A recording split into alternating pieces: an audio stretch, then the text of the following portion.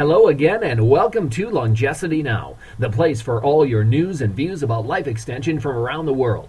For this episode, we go to a hotbed of anti-aging and rejuvenation research, the Silicon Valley of the United States.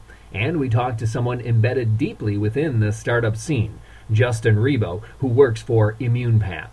This is the type of interview I find very interesting because Justin was one of the early leaders of the Immortality Institute and is now leading the research effort for specific aspects of rejuvenating the human body. Hopefully, he can provide us with some good advice about negotiating our way into more action in anti-aging and provide some detail on recent research he has been involved in, specifically the removal of senescent T cells and B cells from the immune system. And now, welcome to the program, Justin Rebow. How are you doing this evening? I'm doing pretty good. It's pretty good to talk to you again. Yes, and thanks for coming on to the program tonight. And, I've known you for a few years now, and we've met in person on several occasions. But for new listeners, could you give a little background about yourself, specifically how you came to involve yourself in life extension and rejuvenation, what your education background is, and where you've worked in recent years? Okay, well, that's a pretty big question. How did I become involved in aging research? Well, I guess that really goes back to when I was about, 4 or 5 years old, and someone told me that I was going to die someday, and, I just thought that was absolutely ridiculous. So, and I continued thinking that was ridiculous, throughout my life. It wasn't until later that I actually decided that I needed to do something about it myself. I mean, I originally went to my undergrad way back in the ancient past, and I studied business. And afterward, I had a real estate development company after I graduated from my undergraduate program.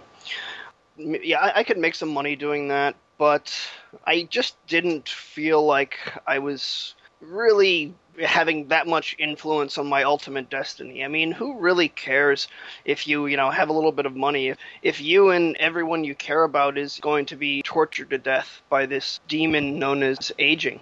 That's about the time when I was early 20s or so, when I came to what was IMINST, the Immortality Institute. And I also went to some aging conferences around that time.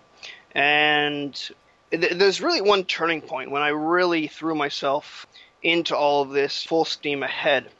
And that was at a conference, an aging conference, where I went and saw all the various presentations that they were giving at this aging conference. And one theme that they had a few presentations about was about bats.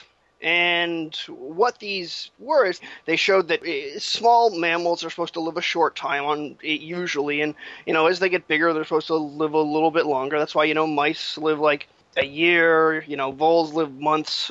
But bats, they're about the same size and they live like 20 years. So what's up with that? They were focusing on not only do they live a long time, they're also deficient in a particular DNA repair enzyme, which is a DNA repair enzyme that repairs thymidine dimers. So not only do they live a short time, but they are deficient in DNA repair. Wow, this is all through the conference. Ooh. Well, the only problem is this DNA repair enzyme that repairs thymidine dimers. Thymidine dimers are caused by ultraviolet radiation. These are bats. They're never exposed to an ultraviolet photon in their entire life. They're nocturnal animals. Yeah. This is just entirely irrelevant. So really when I decided I needed to work on all this stuff myself was just seeing the absolute paucity of relevant, focused research being done. I mean, there's a few things that are, of course, important. Sure. Is that when you, then after that conference, did you end up going to medical school, enrolling in medical school after that? Yeah, that's exactly right. So it's right around then that I really got going to medical school. And the reason I originally decided to go to medical school is because I didn't have any of my connections here in Silicon Valley. And I thought that I was going to have to self-fund quite a lot of my anti-aging research in my own garage. Mm-hmm. And it made sense at the time in my mind to go to medical school, become a physician, where I would be able to afford to do that. At the same time I was in medical school, I got a dual degree where actually I worked with Aubrey de Grey and John Schlondorn, who I work with today, on lysosens. And later on, I went on to work on immunosens as well. And then now you're working for ImmunePath, right? Yeah. Just someone was asking then your journey from the Immortality Institute, medical school, and then into the startup culture there in Silicon Valley. What two things were key in that progression? What helped you get through that? What would, like other people, there's a lot of young researchers, a lot of college-age people that hang out at Longecity, and they want to know what can help them be successful, taking a similar path to what you did. Well, I wouldn't necessarily, at this point, recommend a similar path to what I did. Okay.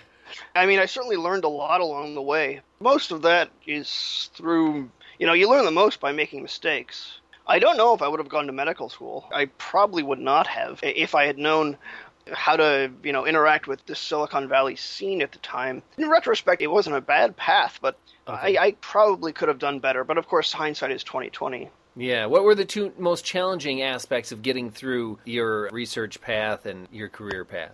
One of the most challenging things is that most published research findings, in peer-reviewed journals, Yeah. most of them are in some measure false. Yeah, So I you read really that have- recently that there was 90% of in vitro studies cannot be reproduced. There's quite a lot of publishing bias.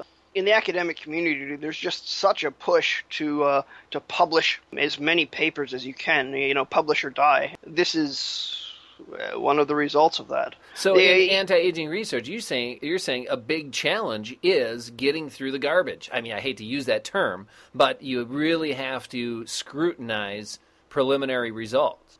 That's a great term. I think you have to get through, you have to shovel a lot of garbage. Here at ImmunePath, we just plow right through quite a lot of published research to find out the stuff that can be reproduced and further developed so that we can use it. Because at the end of the day, we're not in this to make a quick buck. We're in this to save people's lives. Right. Tell us a little bit about your research removing anergic T cells from the immune system in regards to your SENS4 presentation.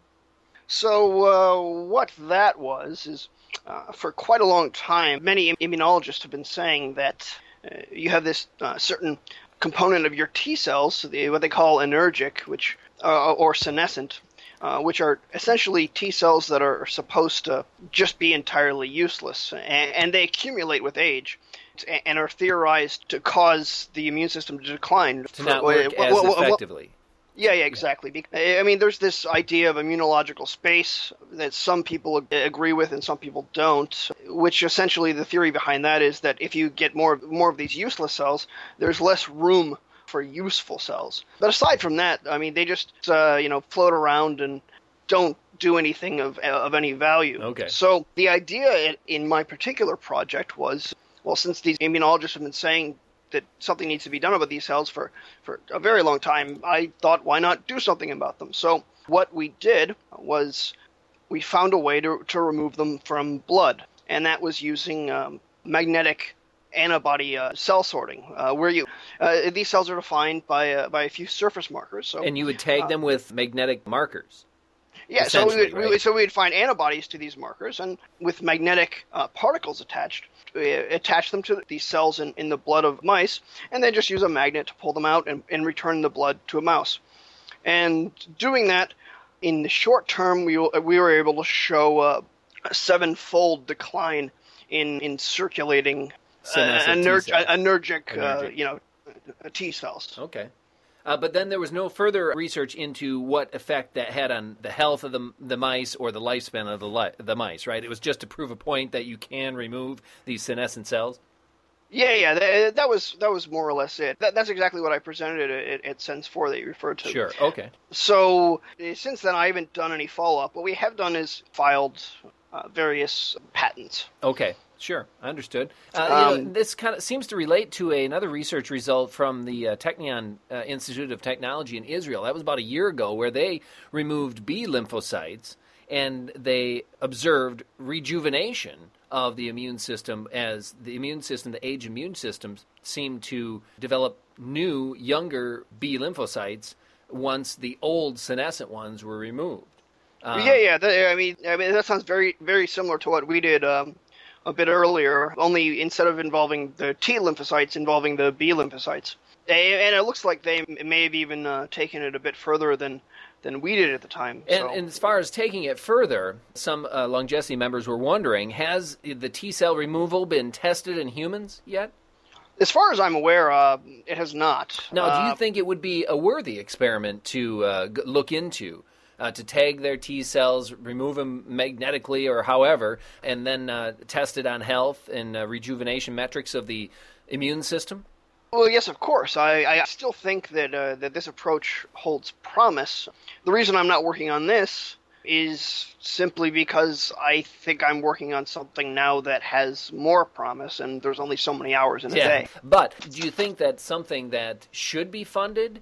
Immune system removal of the senescent cells. I mean, we had that big Mayo Clinic senescent cell study with the mice just, a few months ago, where the mice lived in much better health through old age when they removed senescent cells from their body. I mean, I would think that this is an avenue of research that should be pursued eventually. Would you agree? Oh, well, of course. And I'm not suggesting that it's not being pursued. Just you're not aware of. I believe it is being pursued in various degrees in various academic centers. I can't say that I'm fully up to date on what's going on with that. Okay, that's fine. At least not in the last year or so. Okay, what do you see as the main hurdle to getting this tested as a potential therapy for human immune system rejuvenation? Well, I mean, one of the reasons that I didn't take it further in mice is because I don't really think mice are that great of a model in this regard. Okay. For human immune systems. I mean, for one thing, mice don't need to have an immune system. I mean, we keep them like living in sterile bubbles their whole life. Yes. And that's not to say that you can't do some experiments, give them some infection or vaccine challenges. But I'm not convinced that of how relevant that is. Failing or succeeding, showing some marker changes in mice, isn't going to want to convince me to not do the experiment. I think the next step would be probably some kind of monkey study. Okay. I see. Well, now we mentioned your newest work here with the company ImmunePath, the startup company, and I know that you're kind of working behind the scenes here with some new technology, some new biotechnology, but what can you tell us about what research you're doing there at ImmunePath? So, the point of ImmunePath is to ultimately make regenerative medicine work. And there's several hard problems that come with using pluripotent stem cells. And what we did is we looked for certain disease states where we would only have to solve one hard problem. Like some of the hard problems I'm talking about are, just making the right cell at all. Like using directed differentiation to make stem cells do your bidding is no easy task. Then, people worry about the derivatives of pluripotent stem cells giving rise to tumors. There's the issue with any mismatched cell type of immune rejection. And if we're talking about, like, growing new organs or something, we're talking about a complex three-dimensional organ structure. What we did is we just looked for various diseases where a pluripotent stem cell-derived therapy would only have to solve one of those hard problems. So what I can tell you is that more or less put us into the blood arena. Okay. There's no structure to blood. You don't have to worry about immune rejection for various reasons, at least not in the same way that you have to worry about like immune rejection for tumors. Again, there's various reasons why we don't have to worry about growing tumors at all. Okay. Just one example is a red cell. Red cells don't have a nucleus. There's no way it could possibly grow a tumor. Okay. Well, that gives us a little idea of what ImmunePath, what you're heading toward. Now, just moving on to a couple other things here before the end of the interview, being involved in the Immortality Institute and now working on specific aspects of life extension and rejuvenation. Some would expect that you probably maintain some great health through some sort of diet or supplementation and exercise. What's your advice? Maybe some personal advice for maintaining good health. Well, the number one piece of advice is don't smoke. Okay. After that, there's a rather rapid, you move into diminishing returns rather rapidly after that. Have good genetics would be another good piece of advice.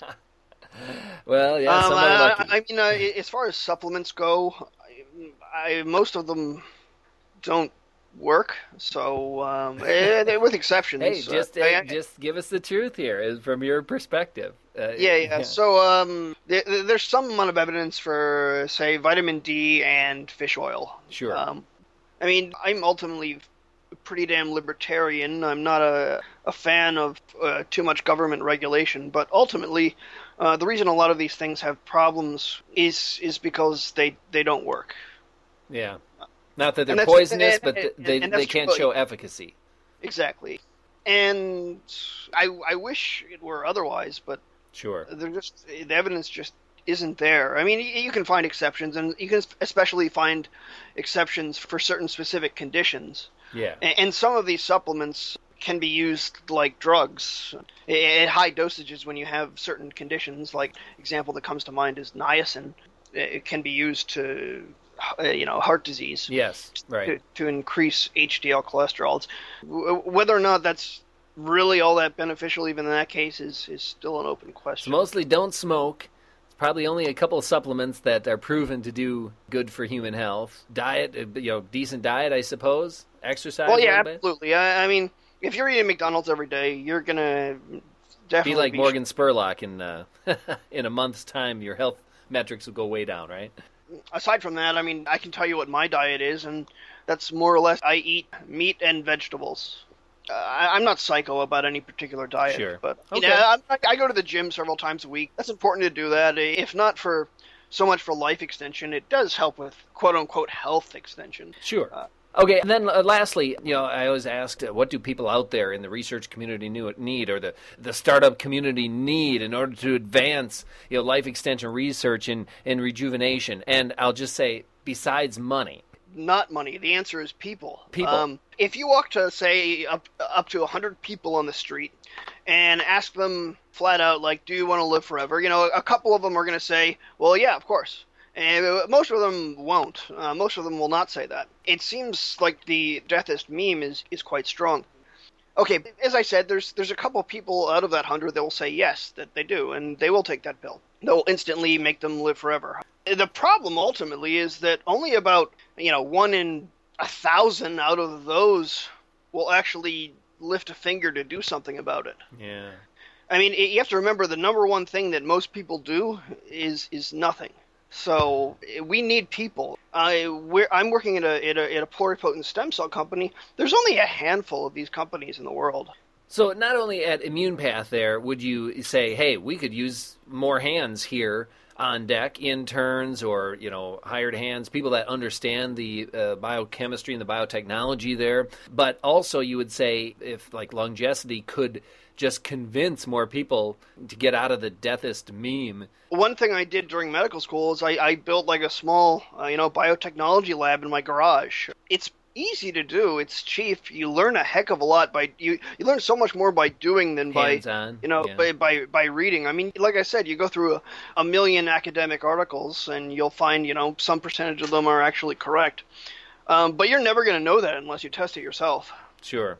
Love to encourage Longecity members, just as I was saying, just get up and get to work because your life depends on it, and so does everyone that you care about. So, all right.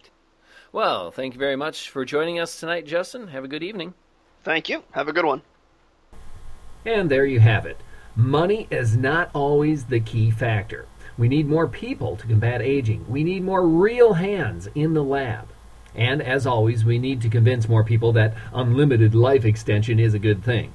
One specific task I think Longecity could work on is finding out whether research into removing senescent immune cells is moving forward into human trials. We know it can be done. Now we need to find out if it helps extend life or improve health. Perhaps we can find and connect the right people in the right labs. I don't think it's out of the realm of our capability. Until next time, I'm Justin Lowe.